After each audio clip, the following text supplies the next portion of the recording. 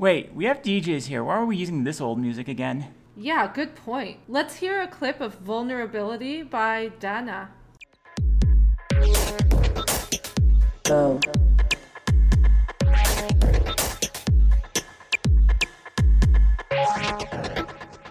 Go.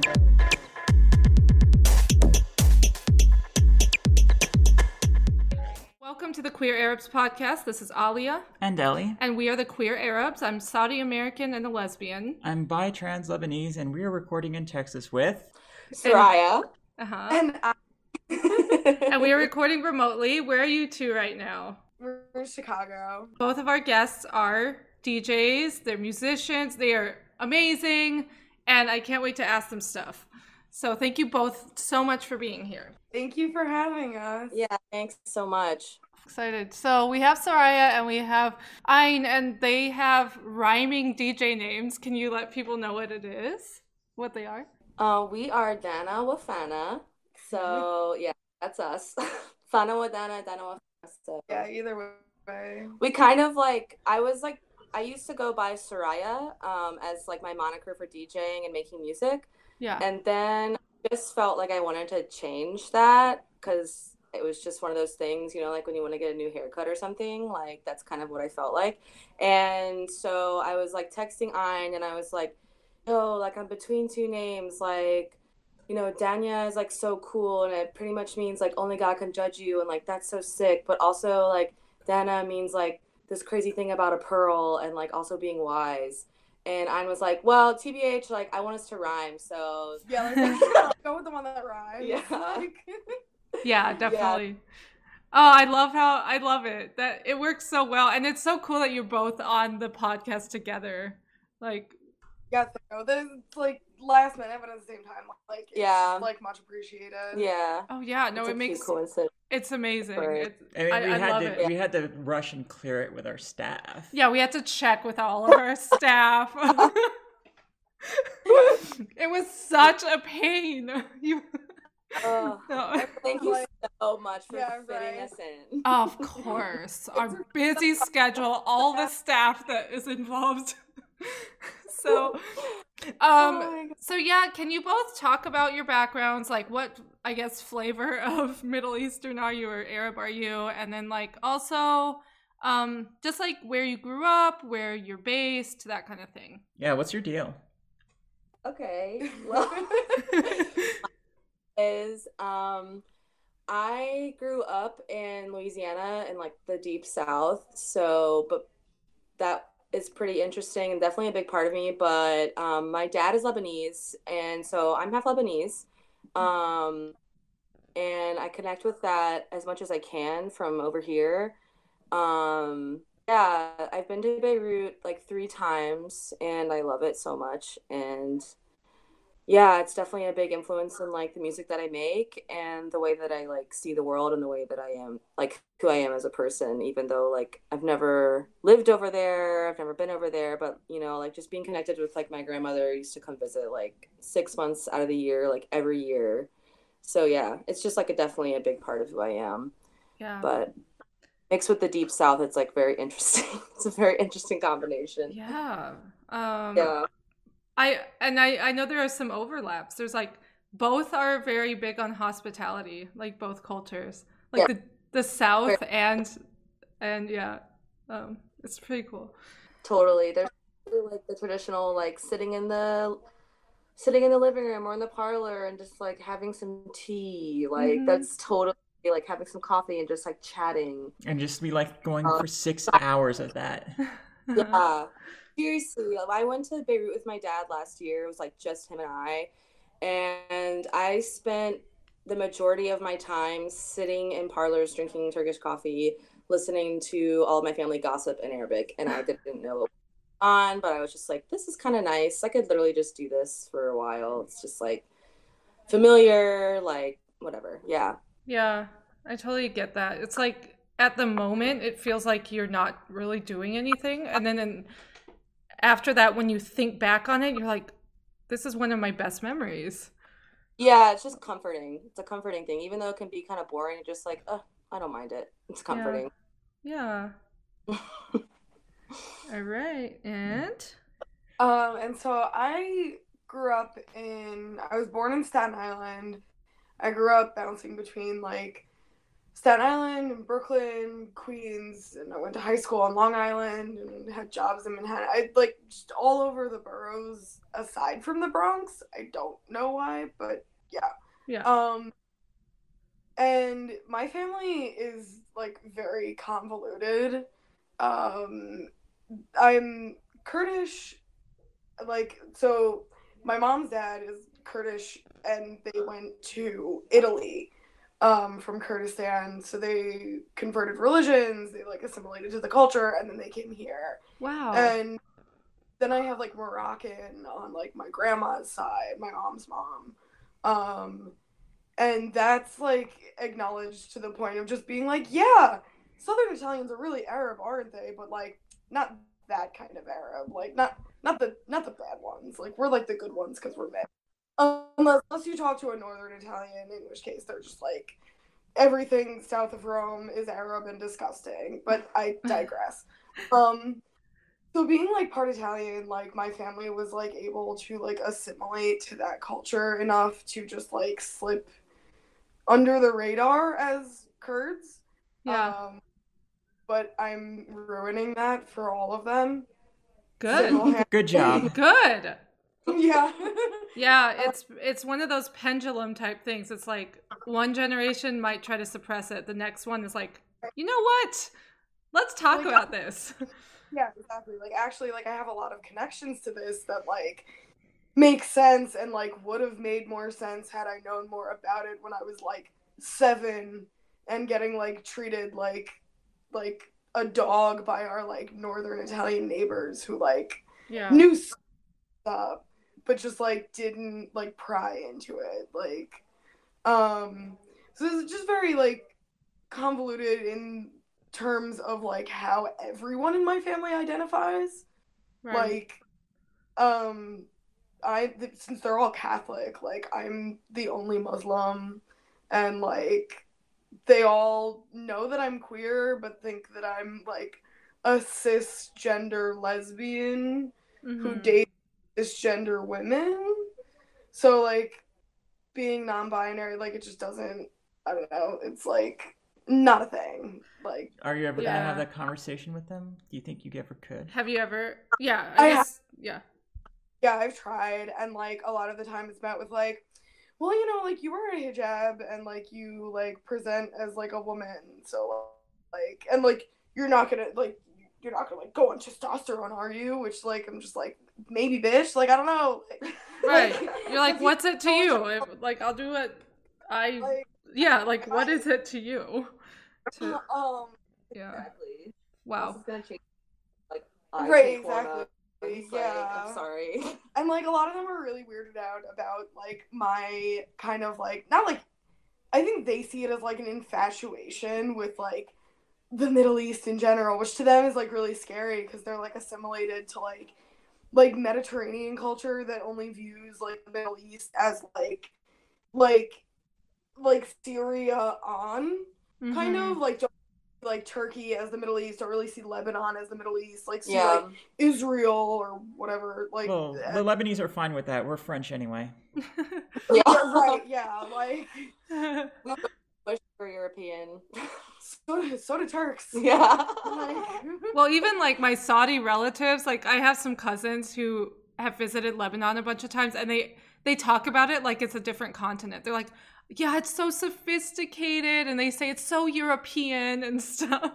So, and that's what I've heard about like Turkey too, because like my family is from like Turkish occupied Kurdistan, and like from what I know about like everyone like just like a lot of people in like Istanbul and like cities like that are just like, they're like, we're European, like we're not like those Middle Easterners. And you're like, you're literally mostly in Asia. like you're making your coffee in like hot dirt, like literally like, coffee in like hot sand. You can't tell me that like you're not Middle Eastern. Like, right. And it's just funny when it's like you're technically on the Asian continent. I mean, a small part of Turkey, yes, is in Europe, but it's like And it's just so funny to me. Same with like Lebanon. It's technically in Asia, but there's this perception of it being like very European and stuff. And I know it's a lot of it is from colonization and the cultural adoption. Yeah. Yeah. My family, like, specifically, like, they adopt that so hard. I mean, like, they, you know, none of them wear hijabs, like, and they're all Muslim, but they look down on people who do, and it's just it's a very old-fashioned way of thinking, and it's, like, super European, it's, like, super French, and, yeah, it's definitely... I would say even, like, Mediterraneanized is, like, a word that I've used for it, because I feel like a lot of the times, like, when, like, people are, like, talking about areas like that, they're like, oh, it's the Mediterranean. Yeah. Like, it's not the Middle East, it's the Mediterranean, which, like, makes it, like, somehow okay. But it's so crazy because Lebanon is just, like, one of the oldest countries in the Middle East. It's like literally where, like, so many things started for, like, this whole region. So it's just like, okay, I guess. Yeah, like Syria and Lebanon. I mean, that history is the roots are so deep. And it's like, how can you deny this? Yeah. It's complicated. Yeah. And like I feel like Saudi Arabia had more movement and stuff, but now it's like a very tribal, like there's a mentality of like, keep everything in your tribe and like, this is where our roots are and this is where we're from. But it's like kind of the opposite, where the Levant area, I feel like, has deeper roots in a way, in like many ways. Mm-hmm. So it goes backwards in ways. Yeah, it really is. It's really interesting. And I don't know, I think it's really telling too how I know a lot of this is Islamophobia in the US. Like that's a huge part of it, but like how Lebanese or some other restaurants will call themselves Mediterranean just to appeal to customers, which I've noticed. Yeah. And it's sad that people feel the need to have to do that because of the Islamophobia and like anti-Middle East sentiment in the US. So it's yeah. I never want to call a Lebanese restaurant. It's like a Greek Lebanese restaurant. I'm like, this doesn't even make sense in my mind. Why do we like have like euros here? Like, what are you doing? Like, it's not. There's no. Like the worst offender, I think, was like this Greek, Italian, Lebanese fusion. Oh my gosh, I love it. That's like my family. Like, mozzarella does not belong near anything like Lebanese. Like, I'm sorry. Those things like don't combine. Like, it's like tell that to my very assimilated family. I'd probably make like kanafa with like mozzarella. Like, oh my god. Okay, I would try that. I'm not gonna lie. Yeah, that actually. Part of me is like, I would try it, but then part of me is like, no, fuck this. I'm walking out the interview over. I know. I'm so conflicted between like, ooh, fusions are so cool because, you know, it kind of sometimes it really reflects someone's family, but sometimes the fusions are just made to appeal to customers. Right, exactly. It's to like appeal to like white people who like don't realize like these things don't get mixed. Even in like family, like all it reminds me of as someone who is like both like Middle Eastern and Italian is like, it just like reminds me of being called like the Italian equivalent of like the N-word when I was little and just being like so like uncomfortable. Wow. Like, okay, like this shouldn't mix. Like we just shouldn't, like I'm gonna stay away from these people. Like I don't know. It just brings up, instead of being like, this is so cool, it's like this might be triggering. Like I don't really know if I want this. Yeah. I don't know if I want in my like falafel. Like meatballs and shawarma might not be a thing. Yeah, just the red sauce and all that. The red gravy. Well, I mean, the gravy. The gravy. Okay, so like in Italy, actually not really a thing. It's really not? It's really not a thing. Gosh, every Italian person I've ever known Italian always talks about the gravy. Italian Americans are stupid. I'm saying it here first. Italian Americans are stupid. Oh my god. Okay. We're talking about Italians now. This is what it's like to talk to Ayn and I. Like, yeah, like I'm sorry. I'm so sorry. No, this is amazing. You two are I love these tangents so much. I go on them all the time. This podcast is literally it's like started a series of tangents. A series of tangents that was started by a tangent. This is basically a almost a year-old tangent that just has not stopped it. Yeah. Yeah. I'm like, Okay, so you are both DJs. So like, I guess when did you both start getting into that? I started when I was still living in Baton Rouge, like before I even moved to New Orleans. Baton Rouge is like the capital of Louisiana. It's like an hour away from New Orleans for anyone who needs a reference point. Yeah, and I was just at the end of my time in college, and it wasn't anything serious. It was just like me like making playlists and like playing them from like virtual DJ for people. And then when I moved to New Orleans, I started like throwing parties with a few of my friends who were artists, and I was basically like the DJ, and we would like create these like concept parties and like have this whole theme. Like we had this series of parties called Rhinestone Rodeo, and it was basically exactly what the name is. You just dress up in like a ridiculous like rodeo themed like outfit. And then we had this like Shania Twain like pinwheel that, or like kind of like a Wheel of Fortune wheel that you just like you like roll a wheel and like you have to play a game. It's just like really ridiculous, like really ridiculous. Nothing serious at all, but it was like really fun. And I also threw a party like right before I moved called like Night Moves, and that was like a little more serious with like two of the same people that I was working with before, with like way more like interactive like concepts, where you could like sit in a pile of Orbeez and like listen to music and like listen to techno and like all these different rooms you could go into and stuff. And so that kind of like really like after I did that, that kind of like really inspired me to like keep going. And like yeah, so when I moved to Chicago, I basically moved here because Chicago is like, I was really into house music at the time, and Chicago is like the mecca for house music. And so yeah, and so I've just been kind of trudging along, like trying to get my act together here in Chicago ever since. So making music, and like I played in Cleveland for like Ein's party, and then like them and I just basically like hit it off from there. So yeah. That's awesome. By the way, could you define house music for me? I am a little less than familiar with it. Now I hate it. I'm sorry, what? Could you define house music for us? Okay, yeah, totally. House music is, it started in Chicago. The roots of it are in disco, and it's kind of like disco meets like more electronic beats. And yeah, so, and there's like lots of different variations. There's deep house, there's like gospel house, there's like acid house, which is like pretty much my favorite. Yeah. And it's huge in Chicago because it like originated here. Yeah, like, yeah. Chicago acid house is like what I think of when I think of like the defining sound, like Yeah. sound of Chicago. Yeah, it totally is. And that's basically just when you hear like a crazy acid line over some like really hard house beats, and all 4x4 beats, like they call it like 4 on the floor. And so yeah, it's just like really, really energetic music. And if it's not acid house, then it's like Chicago house with like really amazing like vocals on top of it. Yeah, you'll have this like crazy singing on top of like energetic beats, and it's just like it'll like send you into a high. Like listening to the right DJ playing the right records, it can like take you like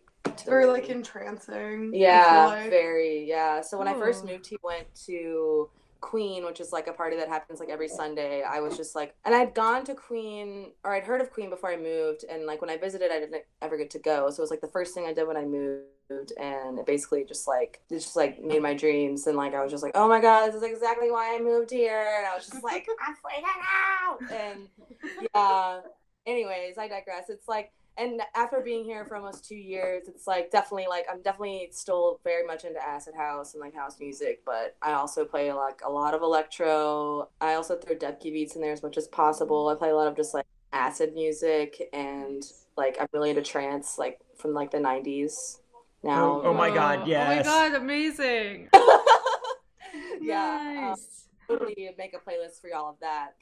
Yes. Oh my god, that sounds amazing. I love that you throw in the Dabka influence too. Yeah, definitely me is so similar to acid music, especially if you listen to like the most popular one I guess would be Omar Suleiman, and then the Impossible Kurd is actually someone that I like turned me on to, and that is like Omar's Rizan Saeed. His song is like the Impossible Kurd. But yeah.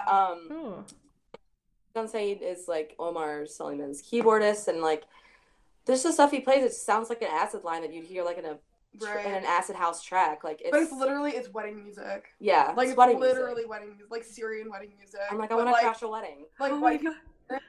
And they just fucking go crazy. They're just like, oh my god, this is like, I never heard this. Like, this is at a carnival or something. That's so cool. You're bringing culture to Chicago. Thank you.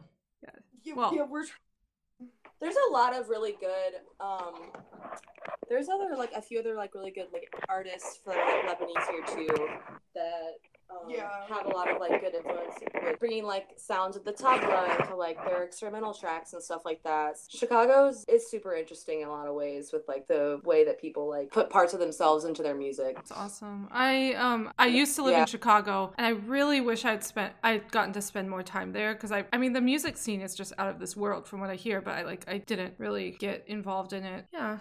So, and Ayn, your turn. But I feel like mine, like, it's not as like intricate, or like I was in like New York City. I was just like a crust punk who like secretly listened to electronic music because all of my friends thought it was really lame, and like if it didn't have D beats, like it was like not worth listening to. Like, and so like I really, really liked like synthwave and like minimal synth and stuff like that, and like dark wave. And so like I started out kind of like really like getting into that like in my like later teens, and then like from like the punk scene, I kind of like once I moved to Cleveland, I like figured out the punk scene that I had known in New York that was like really shitty and had like a lot of flaws. Like the things that I found inspiring about it were being done by like these like queer and trans people like doing it with like electronic music. And so I was like, all right, like instead of like a bunch of people like getting together and just like kind of like being angry that like we're like really marginalized, or like a lot of the time with punks it's like just like fucking white dudes like being angry at like their dads, which like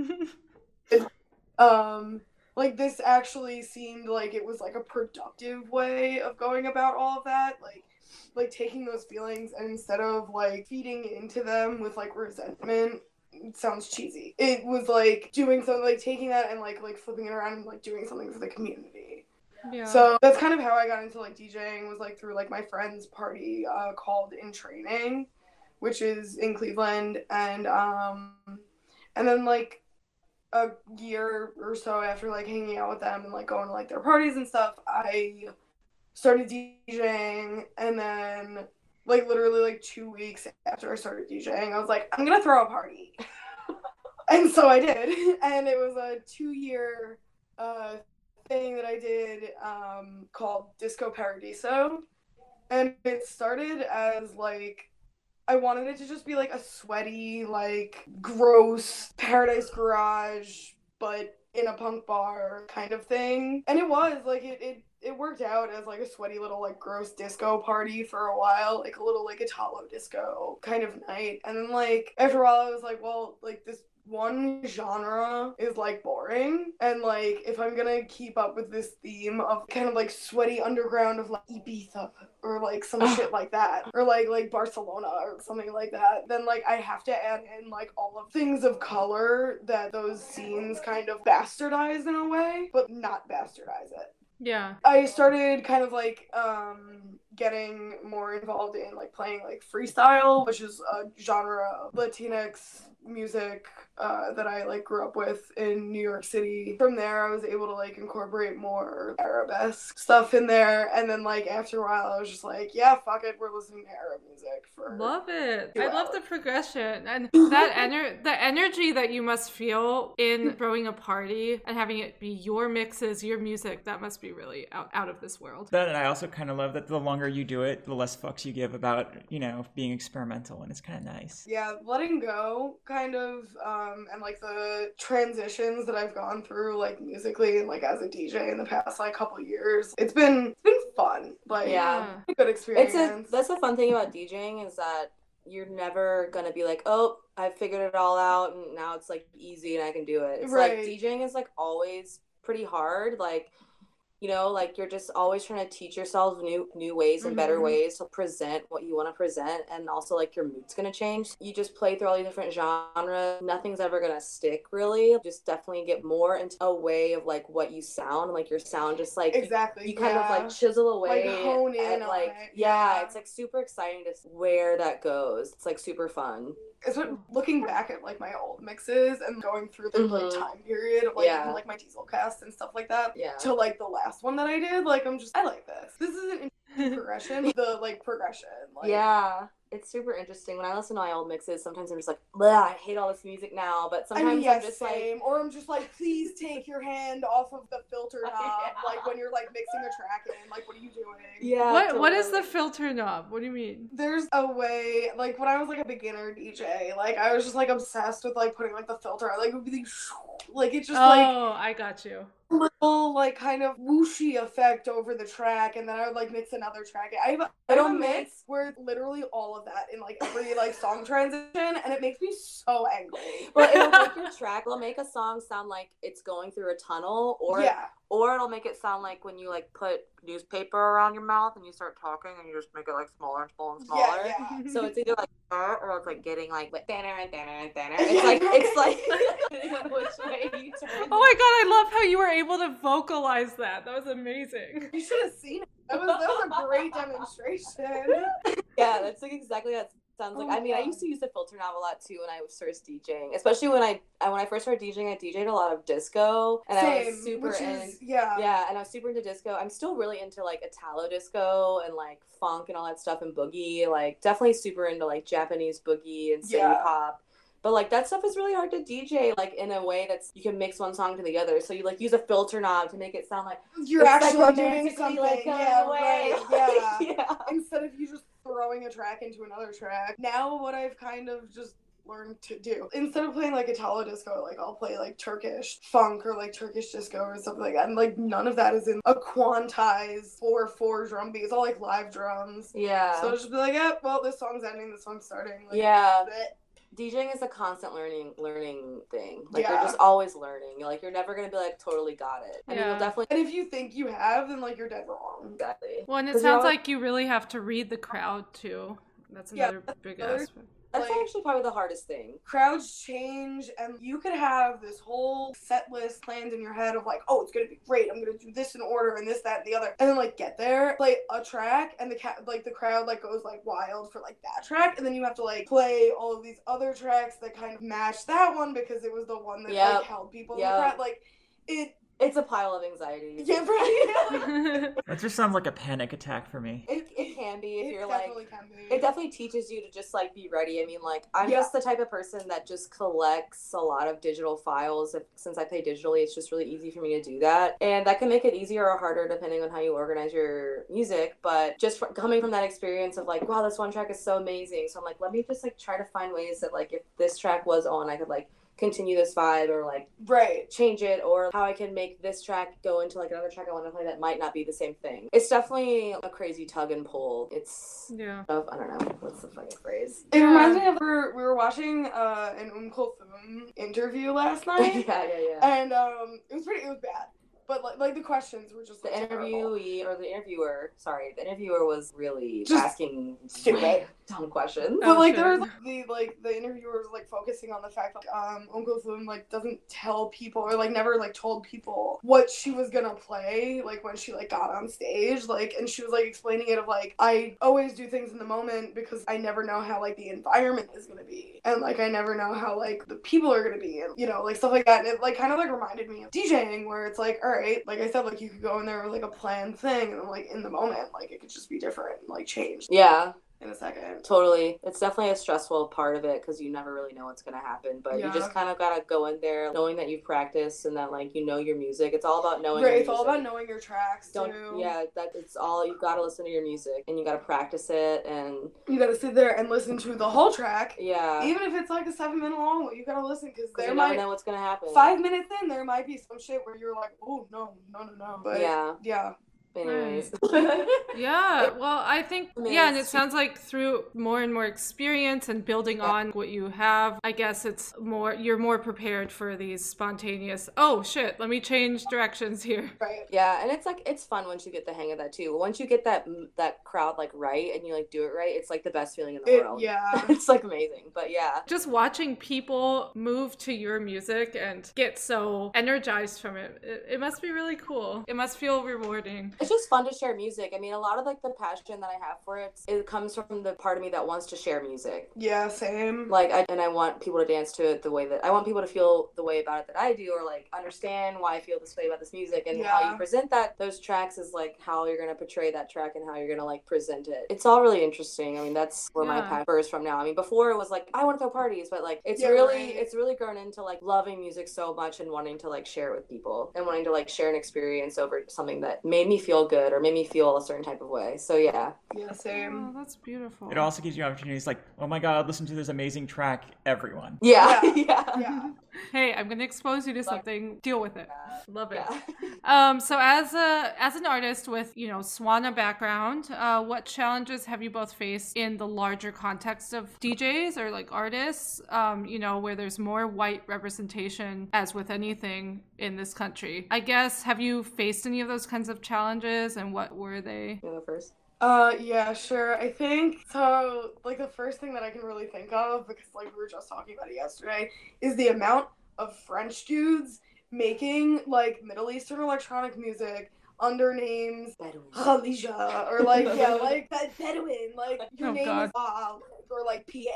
You live in France. That like gets me like all the time. Like I'll be looking for some, or it'll be like flying carpet mix, Sandman blows in your face. Like I don't know. Like it'll just be like stupid, like Aladdin with a sword, just really dumb. Again, like bastardization, interpretations of like Arabic electronic music. Yeah. Right. Yeah. Like so that's just like painfully annoying. But like the stuff that actually like gets to be like more, I guess, like frustrating is having to just be like a person of color in like a very like white centric scene in general. Mm-hmm.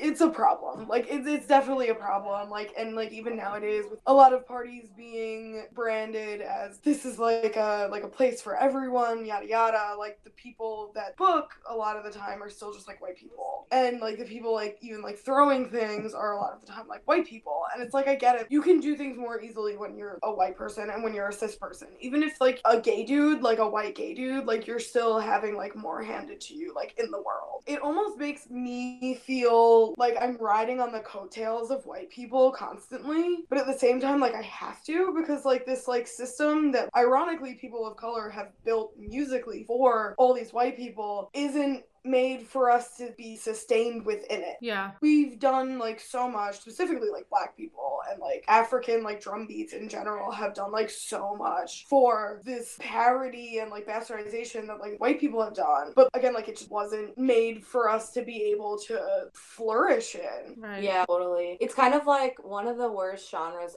ever that in dance music world is tribal house. Mm-hmm. Only Oh because my god, I just saw something about that on Instagram and I got really upset. Yeah.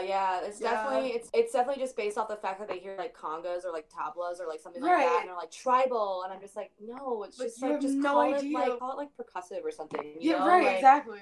Just call it like house with congas in it, house with like different drums in it, like. I'm white and I have no like, idea what I'm talking about. Yeah, like what does that even mean, tribal? Are you talking about it tribe? Right. What tribe are you talking about? Like what? That's when it becomes cultural appropriation and not appreciation. One of the hardest things too recently has been, as far as just like being specifically Arabic and specifically like Arabic and Muslim, as far as like your family line goes, is a lot of the issues with like festivals being thrown in Israel and like Tel Aviv and like other places. And just like kind of the letdown of seeing like artists that you admire like taking gigs over there, and just it's their own prerogative to care or not care about the things that I care about, but it's just like that's definitely like super upsetting. And like as far as just like getting along as like a person of color, even though like I'm pretty white passing, so I don't like consider myself having like a lot of the same issues that someone who isn't like has, that is totally debatable. That's a big thing, because that's a conversation in and of itself. Yeah, I could like like you go are on for and that. you aren't, I could but go like on that for yeah. hours. That could be a whole other podcast. Yeah, totally. But even so, just knowing who I am and whether, regardless of like how I'm being perceived, it's mostly just being around people that like aren't aware of like things that you care about and like are doing things that like hurt you and they aren't even aware of it. And so like that's definitely like a big part of what's hard about being in this scene or being in like any scene in general, like being in the world, you know, like it's just like, so I just like try to create awareness whenever and wherever I can. And yeah, and even though that doesn't really help and sometimes it can seem like futile or whatever, it's just like, I don't know, it definitely is something that I feel like I have to do to like at least cope with some of the dumb shit that I hear people say and I see people do. So yeah, right, you know, I think every little thing, even if it's micro to us, or I don't know, I think it's all very important and vital because Ellie and I, we relate. We are both white passing. I mean, we're white passing. Like if people don't know our backgrounds, we could easily just sail by, you know, but we also realize it's important to talk about our identities because otherwise we are just perpetuating the problem. Let me tell you an example. So I was chilling at this afters is in like an after party, and I was like playing some music by Fairuz, and it was like a very Lebanese orchestra slow ballad song. Like this white dude just comes out of nowhere and is like, can y'all just like turn off this Bollywood shit? Oh my God. What the fuck? And if he knew, like, maybe if my skin was a little bit darker and if I looked more like whatever, you know, like he wouldn't have said that. In my mind, I really feel that way. Like, but he like just said it, and I like, you are so lucky right now. I am just gonna tell you that you are so wrong instead of scream and yell in your face. What I really want to do is like slap you in the face. But like, you know, I was like, first of all, like, not even the right region where this music is coming from, and second of all, even if this was Bollywood music, do you know how fucking rude that is? Like, just shut the fuck up. Yeah, it's just like that type of shit is so frustrating, and I totally feel like if I didn't look as white passing, that those things wouldn't be said in front of me and I wouldn't have to deal with that. Also, like, I'm very grateful for, like, I'm very fortunate for also being white passing. It's like this weird thing in my head that, like, I think about all the time, but yeah. Yeah, it's like it's an interesting in-between because, people assume that we are safe to say this kind of shit around. That dude might as well have said that shit with anyone in the room, you know? Like, who fucking knows? Like, just to say something so dumb, like, who knows what that idiot would have said. But it was, like, definitely... I feel like because I wear, like, hijab and stuff, it definitely, like, accentuate how, like, Middle Eastern, like, my face is. But, like, I also have gone being, like, white passing, like, especially because, like, my family just, like, assimilated to, like, Italian culture. It was like, oh, they're just, like, you know, mayo with olive oil. Like, yeah. Please never do that. Yeah, no one ever mixed those things. Well, I think it's a thing. Is it really? Actually, I think so. Trump is president. I saw an article. Totally could be a thing. I saw an article today that, like, shawarma was, like, Israeli street food. Like, the world is upside down. Like, it's olive oil and mayo. Okay, well. But, I mean, okay. yeah. But, like, then there's, like, the times where, like, I'll be, like, in hijab and, like, someone will just say some stupid shit to me, or, like, I won't be, and, like, someone will still say some stupid shit to me, because my name's Ayn, and I go by FANA, and, like, a lot of the time I just, like, write Arabic, like, on my stuff. And for some reason, like, there's this subculture of, like, white fuckboys with man buns that will just target me at parties sometimes and just be like, oh, you what? Like, when we played that one, like, me and Sarai went back to back at a party in Pittsburgh one time and, like, played, like, a bunch of, like, Middle Eastern music and stuff like that. And there was this dude that came up to me, like, the weekend after and was just like, well, like, you and your friend, like, that's, like, so cool. Like, it's, like, so, like, different. Like, a Freudian slip away from being, like, you're so fucking exotic because you're Oriental. Like, you know, like... Yeah. Like, then there's, like, a weird shit like that where it's like, okay, like, I have, like, what I call paisan passing privilege, but at the same time, don't. Even within, like, the, like I was saying earlier, like, within, like, the, like, Italian community and everything, just being, like, treated like another, like, that plays into it, too, because I don't know about you, Soraya, but, like, when I was, like, a kid, like, I was just picked the fuck apart. I loved, because, like, when I was, like, younger, I got, like, darker and stuff like that, like, in the summer, and, like, my hair is what it is. Yeah, I had, like, a mustache when I was like 11 and a unibrow and like really long hair on my legs. Yeah, like long hair, like out of nowhere. I also had, I don't want to say that this is like particularly because I'm Lebanese or anything, but I'm pretty sure I get it from my dad. I had like an appetite like all the time. Like I was hungry all the time, and like I got made fun of a lot for being I got called the human vacuum, and parents would like comment on how they need to like fill their pantry up if I was coming over, and I'm like, Oh I'm my literally God. a growing child. Like I'm kind just of eating. same though. Like my friends one time like made me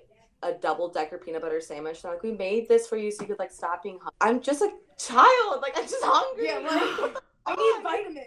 Like I need nutrients. Yeah, it was just like kind of weird. Yeah, I guess Yeah. like, the extent of like the bullying I had when I was younger was just I don't know if it's necessarily because I was darker, but that probably just played into it as far as me being always like a little bit thicker and like bigger when I was younger than like Yeah, all of my that's true, friends. yeah. All Yeah, my, we have curves. yeah, all of like my Yep. very white skinny friends. Yeah. Yep, like, being like, you would be cuter if you like didn't have a chest yet. Like that was something that literally like one of my friends like said to me. Oh You my know, God. I'm fucking 12. Like yeah. I can't control any of What this. the fuck? Like what it was like that one particular friend would dissect me so hard because she herself was like a very white passing like Mexican girl. She like loved being white passing and would just like I'm going on like another little tangent. Yeah, but no, it's fine. she would just like be so mean. She would be like, you shouldn't like go outside for that long. Like What? because I'm really brown. Like I also have like a lot of like trauma in my background, and like the one thing I will say about like my experience of being like abused and stuff, one thing that like my abuser would tell me was that I look dirty. Oh Jesus. Oh, wow. Yeah. I Yeah. look dirty. I remember like being like a teenager and just like scrubbing my knees because my knees for some reason get darker than the rest of my legs. Yeah, like, yeah, quicker. yeah. And like I would be sitting there just like in the shower like scrubbing my knees. That's just like heartbreaking. Mhm.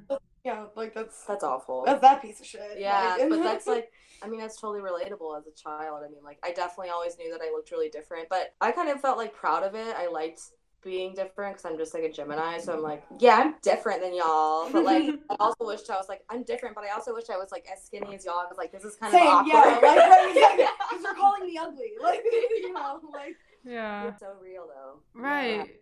I mean, even I got that. It's like this one date where she's like, oh, you're so hot, but you'd be like model hot if you lost 60 pounds. Wow. You feel gross. And that was the last date. Also, Yeah. Ellie, if you lost 60 pounds, I would be a little I concerned. feel like if like a lot of people were to lose like 60, like you would look like emaciated. Like Yeah. Yes, I would. Exactly. the average person like doesn't need even like bigger people don't need to lose just 60 pounds. Like that's like a lot. That's a lot. Yeah, the That's obsession a lot. with fitness and exercise is totally like a crazy thing of like the past 3 generations of people living. Is just like the obsession with like fitness is like insane. Like I feel like it's a very American thing. yeah, when I go, but it's funny though because when I go to Lebanon and I see, or like when I see my grandmother, whether it's in Lebanon or in the States, I get picked apart for my weight. So like, cause I have a big ass, Kurds. Hell yeah. High five. like a big. I mean, I love my big ass, but Lebanese people don't like that. You And got like, a Haifa body. yeah, I have a body like Haifa, but mine is the dodos, so the titas, but yeah, so that's kind of like a really interesting thing. I used to get picked apart by like my white friends when I was younger, but like growing up, as I got older and like hit puberty, it's like that's the second my teta was just like, you need to lose weight, you're Oh, too gosh. big, your butt is too big, but eat. Yeah. Why you no eat? And it's just like, because you just told me that I'm fat? Like, Yeah. what? That's Like, literally- Oh my god, I think almost everyone listening can relate to that conversation so hard. When I was younger, my grandma was like, eat, you're too thin. And then shovel like all this like rice and carbs and other good shit at me. And nowadays, like I can't visit my mom without being told, oh, you've lost weight. You should lose some more. oh my gosh. Yeah. My family is definitely very like weight obsessed. My father is, and my grandmother is, my aunt. She was just like, I just got told so many times my aunt works out 2 hours a day, and I was just like, do you want me to do that too? Because I'm not going to do that. Holy Like, Yeah. shit. yeah. I was Who just has like, 2 hours a oh. day to like... Yeah, who has that time even? Yeah. The Yeah. thing that I love about like Kurds, like in general, like is just like no one gives a fuck about anything. Like you can like dress however you want. You can like get as much plastic surgery or not. Fuck yeah. A ton of fucking makeup or not, literally look like, you know, like what's considered like a village person, or look like a Kurdish haifa, and like you're still like good to go. I love it. My like, I call them my like adopted Iraqi family. They're from Kirkuk originally, which is considered Iraqi Kurdistan. Yeah, that's up in the north, right? Yeah, it's northern Iraq. They're very convoluted also in their identity as Kurds. They're definitely like, oh no, we're Arab, but like my dad speaks Kurdish and won't teach it to me. And I'm just, that sounds Kurdish, but okay. Parents knowing a language and won't teach it to you is kind of a running thing with everyone. Yeah. Like, it's about like my dad never spoke Arabic. Yeah, he never spoke Arabic to us growing up, and he gets so much shit for it now when we go to Beirut. Like so much shit because none of my family in Beirut, they don't want to talk in English. Yeah. It's like exhausting for them. But yeah, so Kurds, like my Iraqi like family and stuff like that, like they're just like thick as hell and just like not giving any fucks, wearing like super like Fatima, like my Iraqi mom, like she like has me like call her mom. She's crazy and I love her. She is like very like curvy, big chested, like, and like wears like the tightest clothing on like the face of the earth. She'll wear like leggings and just like a really tight jersey type shirt, like material, and like hell yeah, accentuated. And she's just like, yeah, I own a fucking business. My husband has no say in what I do here. My kids all have my last name. Like, she's just like running. Fuck shit. Yeah, I love her already. She's amazing. Like, can she be my other mom? Can she be our moms too?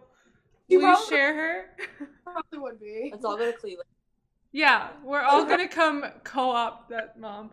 I hope you don't mind sharing her. No, that's fine, yeah. Before we wrap this up, can you... Oh, go ahead, Ellie. I also want to ask, as female and non-binary respectively, like, have you ever been like not taken seriously because you show up and are female/non-binary? Like, you show up at a thing and they're like, oh, we're expecting this DJ. Are you their girlfriend or whatever?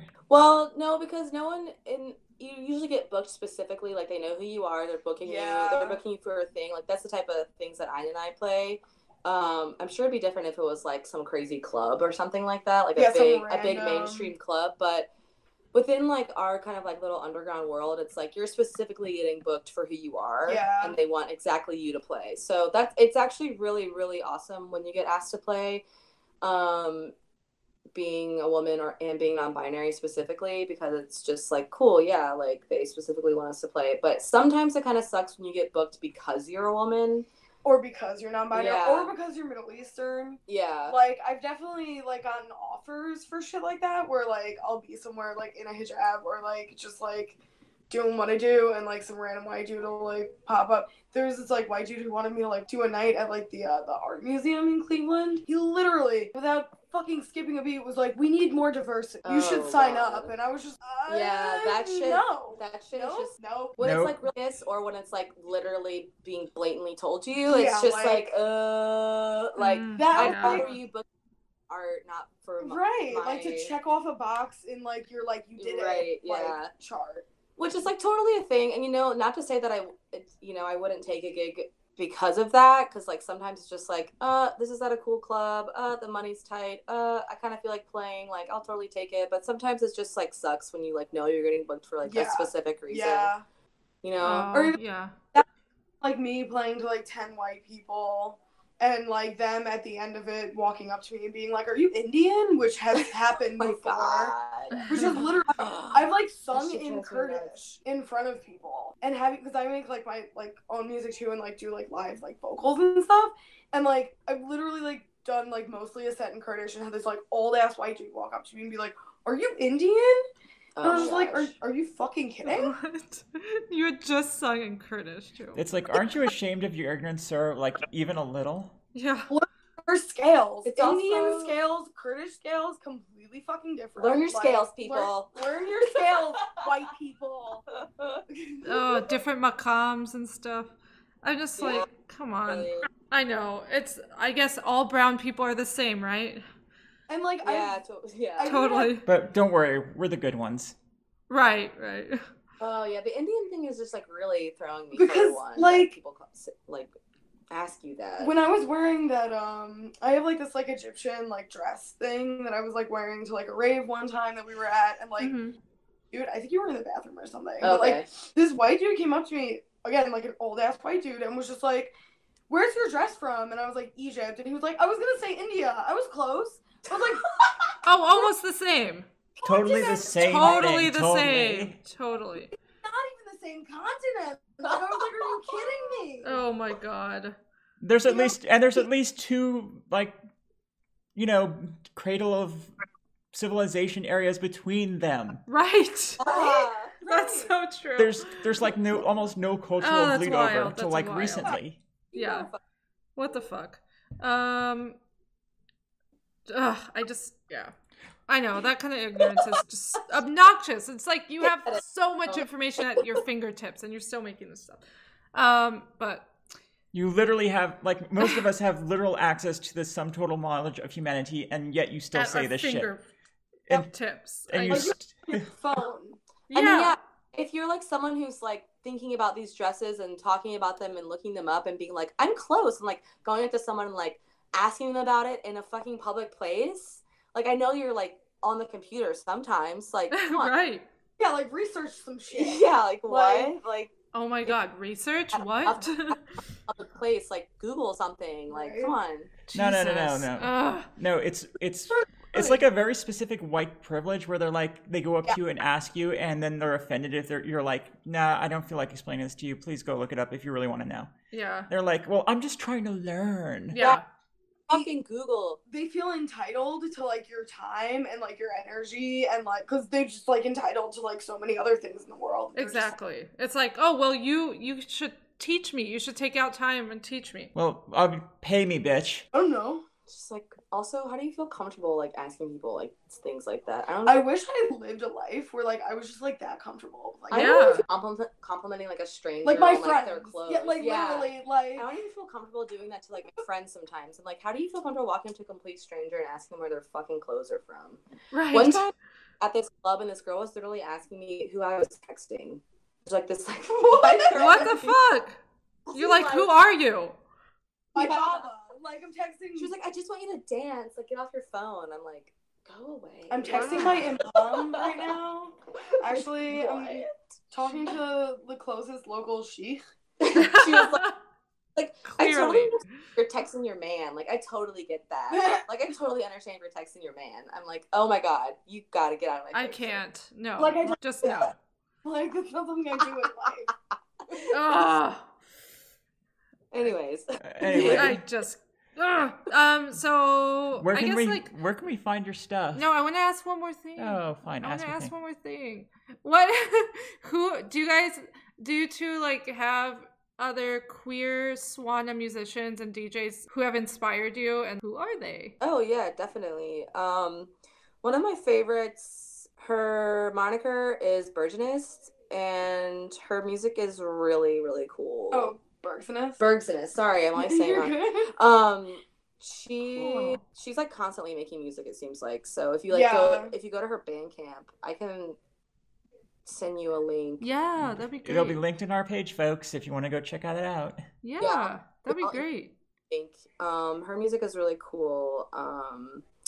There's also all these DJs in Palestine right now that are like super inspiring. There's Jazar Crew. They're literally doing stuff in Palestine, in Ramallah, and they're also like going over the gate or going over like the border into Israel and doing a bunch of like undergrounds in there too. And they have like they have a boiler room and like an NTS mix. They have like a bunch of mixes on their SoundCloud. I'll send a link to that, and I can also send a link to like that documentary. Palestine. Oh yes, yeah. Palestine Underground, yeah. And okay. It'll like totally give you a list of people to look up in Palestine. So I will link that as well. Oh, thank you. And then as far as like people like mentionables, I think Club Chai is definitely like a big, I don't know. I really like what they do. Yeah, Club Chai is sick. Yeah. They do a lot of really cool stuff. Yeah. Lara, who goes by Fuzul, just released her first EP, and Esra, the other one, is Valentina, which we'll link you to like all of that. Awesome. They're both, I think Laura is Armenian and Esra is Turkish. Ooh, So, cool. and then like Selwa, like Bursinist is Moroccan. Oh yeah. And then there's Zainab who's Thum. She's Lebanese. Yeah, she's Lebanese and she lives in Chicago. Yeah, she lives in Chicago. I think she's also like Palestinian. Yeah. And then my friend Amanda, this girl that I know in Cleveland. Oh yeah, like Abdullah. Hello. Our fucking bride. So it's like Amanda goes by Almanac. Well, she's Palestinian. We're gonna link you to all of this. Yeah. Yay! But then there's like my brother and one of my favorite people on this godforsaken earth, Abdullah. He goes by Sayara Hamra and Rawat, but he runs a label called Crisis Urbana, and it's out of Detroit. He lives in Hamtramck, so he's like surrounded by the people in Dearborn. We all call him like the Prince of Dearborn. I love that. DJ and producer. But like the most humble person on the face of the earth. That like if he knew and like going off about him would he's be like blushing so hard. Yeah, like he's like, oh my god. Like, very uncomfortable. I hope he hears this then. But he's putting out my EP that I'm like almost done with called Ancestor Syndrome Urbana. So that should be cool for this year. Yeah. This year's gonna be sick. Yeah. Oh, I can't wait to like see your work that comes out. Where can people find you, by the way, both of you? I'm on SoundCloud. My like what is it? My SoundCloud handle is Dana-Chicago. So okay. That's a underscore. No, not the underscore, but the small one that isn't the underscore. The little is it like the hyphen type thing? Pointing at my keyboard like, what is that? Yeah. Dana dash Chicago. Mine is I have a SoundCloud as well, and mine I'll link you to it, and you can put that because it's the username is like FANA Felahin, because my family are just generations and generations of like farmers, so yeah, awesome. That's the Felahin part, but I just go by FANA. I love it. I like that you incorporated that. Yeah, thank you. Yeah. And then are you on social media for people to follow you? Yeah, we both have Instagrams. Instagram. Habibti, do you have WhatsApp? Yes, of course. WhatsApp is the place for gossip. Yeah. Mine is Dana _ Soraya. So yeah, that's it. Fana period. And then 4 underscores. Yeah, actually, I think mine. Wait, is what? Fana or Soraya. Oh my god! Just go to our website and click the link. We'll tag them. Don't worry. I'm excited. This episode's gonna come out on Friday, so we're excited too. And everyone, you can follow us on Instagram, Twitter, Facebook. We're at The Queer Arabs. We have our website, thequeerarabs.com, and our Arabic side of the podcast is run by our other co-host named Ahmed.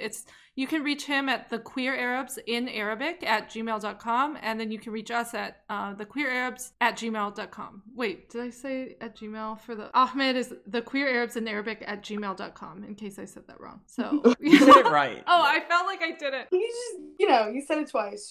Just for emphasis. Later. Thank you all for listening. Thank you so much. So much fun. Yalla bye. Awesome. Yalla bye, everyone. Yalla bye.